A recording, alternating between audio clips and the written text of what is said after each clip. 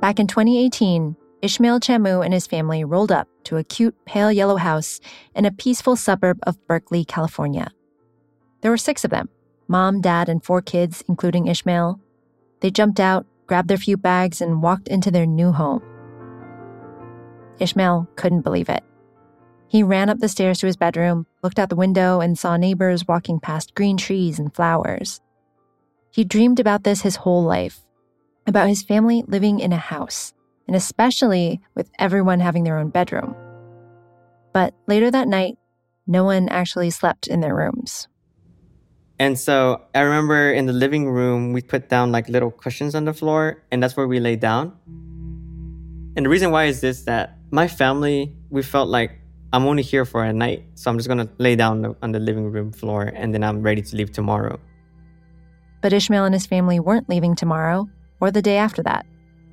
Still, the family lay huddled, holding tightly onto each other. But it wasn't cold. It wasn't like anything like that, but I felt so strange. It felt like a moment of silence in between chaos. Until that night, Ishmael had spent his whole life homeless. He didn't know what it meant to live in a house. And it was a very strange feeling to feel. Safe and warm. Safe and warm, finally, but mysteriously too safe and too warm. My body, my mind don't know how to respond to that. How do you respond to safety finally for once? This is Homemade, an original podcast by Rocket Mortgage about the meaning of homes and what we can learn about ourselves in them. I'm Stephanie Fu. How would you define the word home? The word home, I would define that as a place you feel safe and warm. How would you describe you and your family's housing situation when you were growing up? Chaotic. I would say there's never a home. Ishmael says he was homeless before he was even born. His parents each came to America from Mexico as teenagers without their families. His father was a migrant worker, one of 15 million in America. He spoke little English and took whatever work he could find. In apple orchards, tree farms, on construction sites. He often earned only $5 an hour. Eventually, Ishmael's parents married and had 4 kids. They lived in one temporary space after another, often camped out in a single living room with 3 other families, each separated by a flimsy curtain. What little they made was spent on rent and food. Ishmael remembers one Christmas when the family was living in their van. His younger siblings were excited about Christmas, but his father hadn't been paid yet. We were able to put together $12, and for Christmas we had McChickens from McDonald's, and we had French fries. And so each of these Christmases, food was always absent. It was always just us and us in very desperate, sad situations. It's just heavy hard to think about, like, that was my Christmases. Ishmael also remembers moving constantly, usually without warning. The first time he was sitting in class playing with his friends when a teacher walked in and told him he was leaving. A few minutes later, he was in a car headed across the country. I felt like very surprised, very in awe, like almost like no reaction, no emotional reaction. You're just like... It's just shock. You're just in shock, right? You're just like, oh, okay. Like, I don't know what do you do? How are you supposed to feel this way? Ishmael attended 5 different elementary schools, 3 middle schools, and 5 high schools in California and the Carolinas. And with each move, he became more hardened, more used to this lifestyle. He learned to cope. He told classmates his father was in the army, and that's why they moved a lot. He was careful not to make close friends, to avoid getting sad when he moved again. Ishmael lived in RVs, random garages, and sometimes cars. But it was those shared living rooms that were the worst. There were often drunk men living behind those curtains, which was scary to Ishmael. Scared of what? I didn't know at that time, but now, if I can put words to it, I was afraid of the potential sexual violence against my sisters or against my mom. I was afraid of someone intoxicated doing physical violence against us or against myself. And this is me as a second grader. Couldn't put it into words, but I could feel it. I could sense it. That sounds pretty intense. Yeah. But that's the role I was playing, of just trying to be protective and trying to be the adult. You're the third parent. You had to grow up really fast. The third parent, absolutely. This was Ishmael's routine for much of high school in Hayward, California. Get up at 4 a.m., load weed whackers, rakes, and mowers into a van, do lawn work with his brother and father in the early morning light, then rush to school for 6:30 a.m. AP Bio, mow lawns again after school. In the evening, go to Starbucks to study because that's where he could get internet. Sleep at 1 a.m., then wake up at 4 a.m. to mow lawns again. He assumed that life would always be like this, but at school, a counselor named Miss Ruiz helped him think otherwise. She dared him to dream. And what was the big dream back then? You know, this is really funny that you mentioned this because there's this really cool rapper. His name is Kemba. And in one of his songs called Captain Planet, he says that each time someone asks other kids, what are your dreams? Kids describe a sports car, a luxury house. But when we ask people who are poor, what's your dream? You describe things like running water, a pillow, and corn pops without roaches in it, which is essentially a cereal without cockroaches in it. That resonates with me so much. And so to answer your question, for me, my dream at that moment was to have a pillow, to have a restroom that worked. Because I remember visiting my counselor's house and I went to use her restroom and I could flush the toilet. I could just turn on the faucet and it's hot water. What the hell is that, right? But Miss Ruiz told him to dream bigger. She told him something no one had ever said to him. You could go to college. Because despite his brutally demanding life, Ishmael had a 4.0 GPA. A lot of my just doing great in different academic courses and all these things was because those are the few moments where I could hyper-focus on things because everything else was chaotic. If all you know is chaos or pain and history class, for example, for me, I loved history, was the only outlet of just being able to not feel pain or sadness. I could escape everything from my life and just hyper-focus on that. And just learn about that. Right. So Miss Ruiz helped Ishmael apply to colleges. At first, he felt guilty about it. Him leaving would mean less money for his family. But then, in senior year, Ishmael's friends started talking about going to this college, going to that college, and he decided he didn't want to mow lawns for the rest of his life. I started getting a feeling of me of why not me? Why should I continue being the same way that I am? And so college became the place where I was you know what? I think I can get out of here. And because Ishmael was an excellent student, he got in everywhere. Competitive schools like UC Davis, Irvine, Santa Cruz, and Berkeley. Ishmael, a homeless kid who was only allowed to sleep 3 hours a night, got into one of the best colleges in the world. That is when I started processing oh shoot, I actually did something, right? I did something big.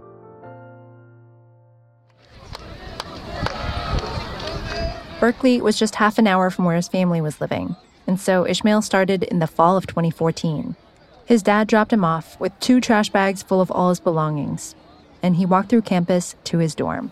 Big buildings, classical Roman Greek architecture, and here I am, all I've known was the Starbucks down the street, my RV, this dirt road, and so I was terrified. I was really scared, but to me it was really, really exciting. I'm wow, there's a bed here.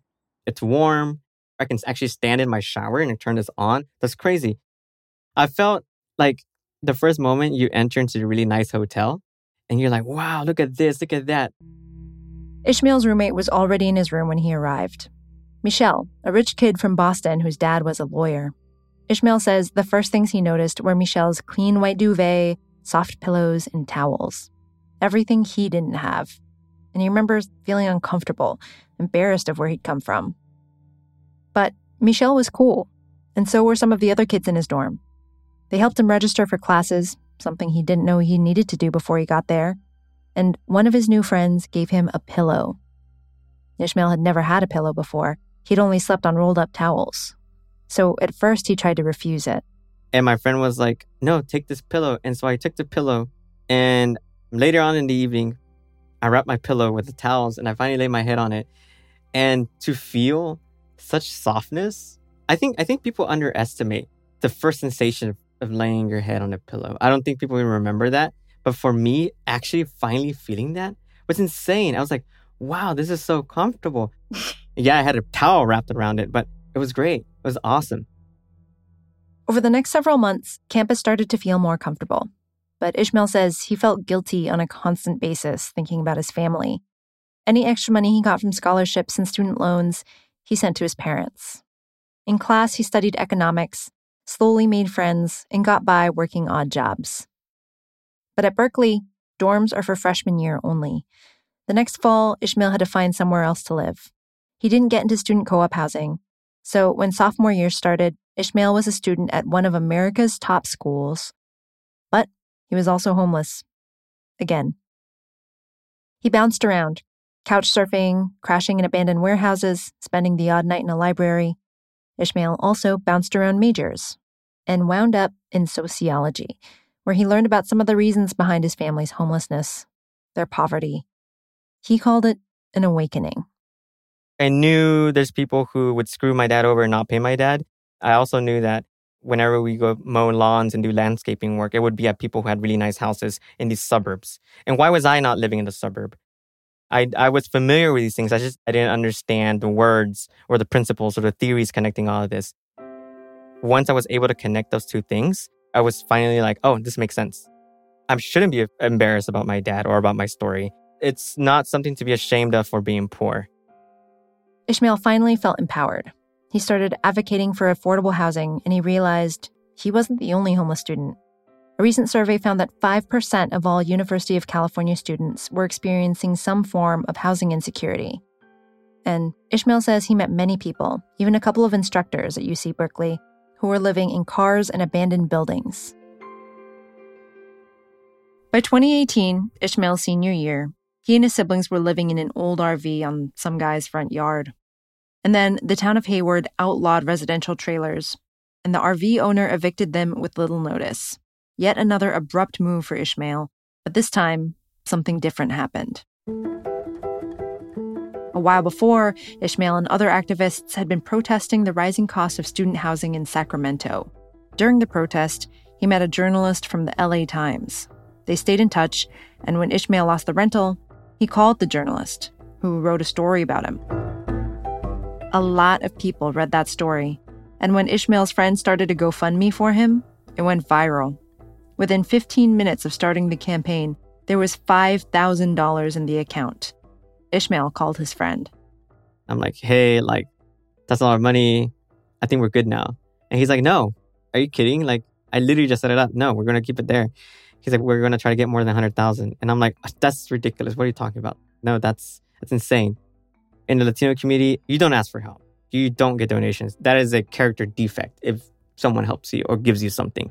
They're like, no, tell people to take the money back. And I told my mom and dad, no, this is good. We're going to use this money to help us find a place to live.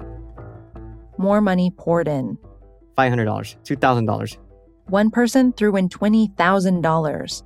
And eventually, the campaign reached $100,000.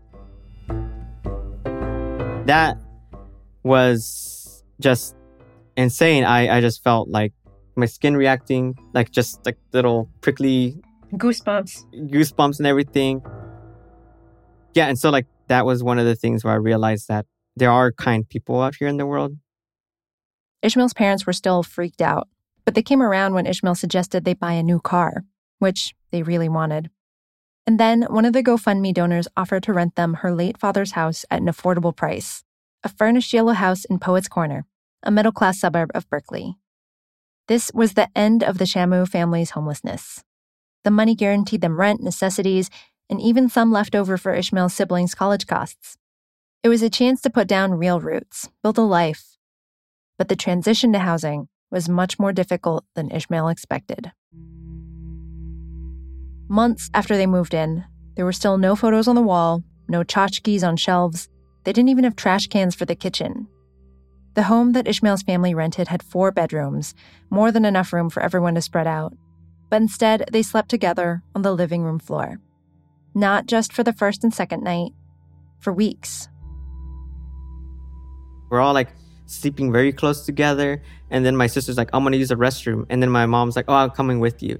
And this is inside our house, right? That's something you would do, I don't know, at a movie theater. Hey, I'll come with you, right? But in our house, we were now following one another to the restroom because even though we were safe, even though this home was warm, we still didn't know how to respond to that. All of the years of fear associated with his homelessness had given Ishmael PTSD. So can you tell me just kind of like, how did it feel in your body when you were feeling that fear? It's almost always as if you're almost always out of breath and always feel very unsure, almost like when you wake up from a nightmare, but that is your life on a consistent basis. Very anxious. And so I started noticing that when I consumed alcohol, that would go away. I would relax. I would calm down. I wouldn't be paranoid anymore. I could finally look at items around my house and be like, whoa, look at this. Like I could lay down on my couch and really feel the cushion on my couch and really feel it when I was intoxicated. I could really just It was the only time that you could feel present. Exactly. And that was something I wouldn't be feeling when I was sober because I would consistently be on edge about everything. When you're in active danger, your brain doesn't always have the resources to feel anxious, sad, or angry about the things you're going through. You just have to concentrate on surviving. So sometimes it's when you're safe, when you have the privilege of time and space to think about things, that the grief and fear really hits. So even though Ishmael graduated from Berkeley, scored a great contract job at Facebook, and was otherwise totally stable in his life, his trauma was hitting harder than ever. His brain and body couldn't believe that he was finally safe. So he was anxious, and his drinking increased. I remember one of my best friends, some of my best friends to this day, he pulled me aside. I remember it was a happy hour event, and then I got really drunk that night, and then he says, hey Ish, I've noticed that you've been getting really drunk a lot when we hang out as a group. Is everything okay? That was the first time when I started realizing that I have this really good job, but I could mess up. And that could potentially jeopardize my family's well-being because I'm taking care of my family right now. I'm paying the rent. I'm doing the bills. That was very difficult for me to finally thinking to myself, no, I need to find help.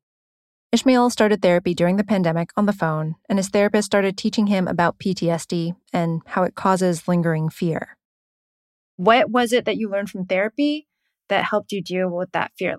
I started seeing myself not as a bad person, but as someone who still has some learning to do, and also learning how to feel sad, how to feel happy. And there's nothing wrong with being honest with those things. And that's something I never knew growing up. It was wrong to tell my parents that I was sad for some reason. Why are you sad? And I'd be like, I don't know. My mom's like, or my dad would be like, there's nothing for you to be sad about. But now I can actually be like, I feel sad and not be scared about saying those things. When you say that she helped you feel like you weren't a bad person, you mean specifically that you weren't a bad person for feeling anxious or sad? Yes, I wasn't also a bad person for having used alcohol to feel those feelings. Also that whenever I do lie, it wasn't because of ill intention. It was because I'm protecting myself. Yeah. I'm trying to protect myself from further abuse. Therapy helped. So did volunteering at the Women's Building in San Francisco, which offers a bunch of services to the homeless. Ishmael prepared tax returns for people, but he wasn't just helping them get back money. He was buying them time. I wish, for example, when I was being evicted, that I had an extra month, that I had an extra week, that I had an extra day to prepare for it, to think about it, to find somewhere else to go to. I had this one client who, she came in, single mother, and she was very desperate because she was behind on rent. And I was able to get her $2,500 in a tax refund. Her eyes were tearing up and she said, thank you so much, mijo. I can pay rent for my next 2 months. You don't understand how worried I was that I didn't have enough money for my children. And so that was very touching. Sometimes when we start to change, we don't see it right away. It can take someone else pointing it out, or it can happen when we're helping someone else go through something similar. So essentially, something that's really helped me out was that I realized now that I'm on the other side of the table. I'm no longer the one, quote unquote, receiving aid or help out of desperation, but I'm the one providing it. And so it helps me keep in check mentally that there's nothing to be afraid of anymore. Ishmael continued to work on himself. He says drinking stopped being a problem. He started cycling and exercise helped with the PTSD. He volunteered when he could, and jobs kept coming in. After Facebook, he started working for Google. All of this self-care, this recovery, was necessary for Ishmael to feel at home in that house. But he wasn't the only one who needed to feel at home.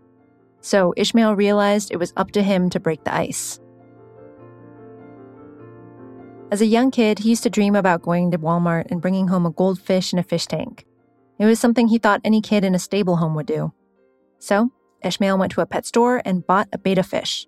Bright purple, pink, and blue, like a starry night sky. And he called it Nebula. He also bought a 10-gallon fish tank. I remember my mom and my dad telling me, like, oh, why are you getting that? It's going to be hard to move it when we move. And I'm like, we're not going anywhere. We're going to stay here. And I'm going to make this my space. Soon after, his siblings and parents started taking steps of their own. His mother bought one of those heavy, old-timey sewing machines and created a sewing corner in the living room.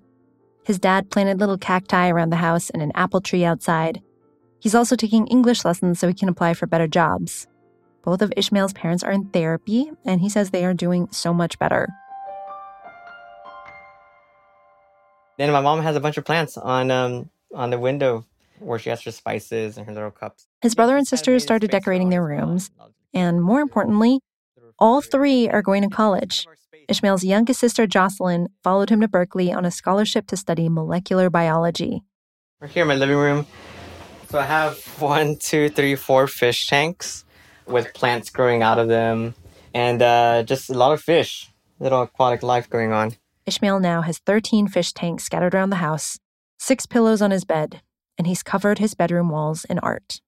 I think something that really helps me feel safe here is the corner of my room by my fish tank and my working station, essentially because I have lots of little things, like, for example, these seashells I got in New Orleans, different earrings, little books I've collected throughout time, even things that I've had when I was homeless.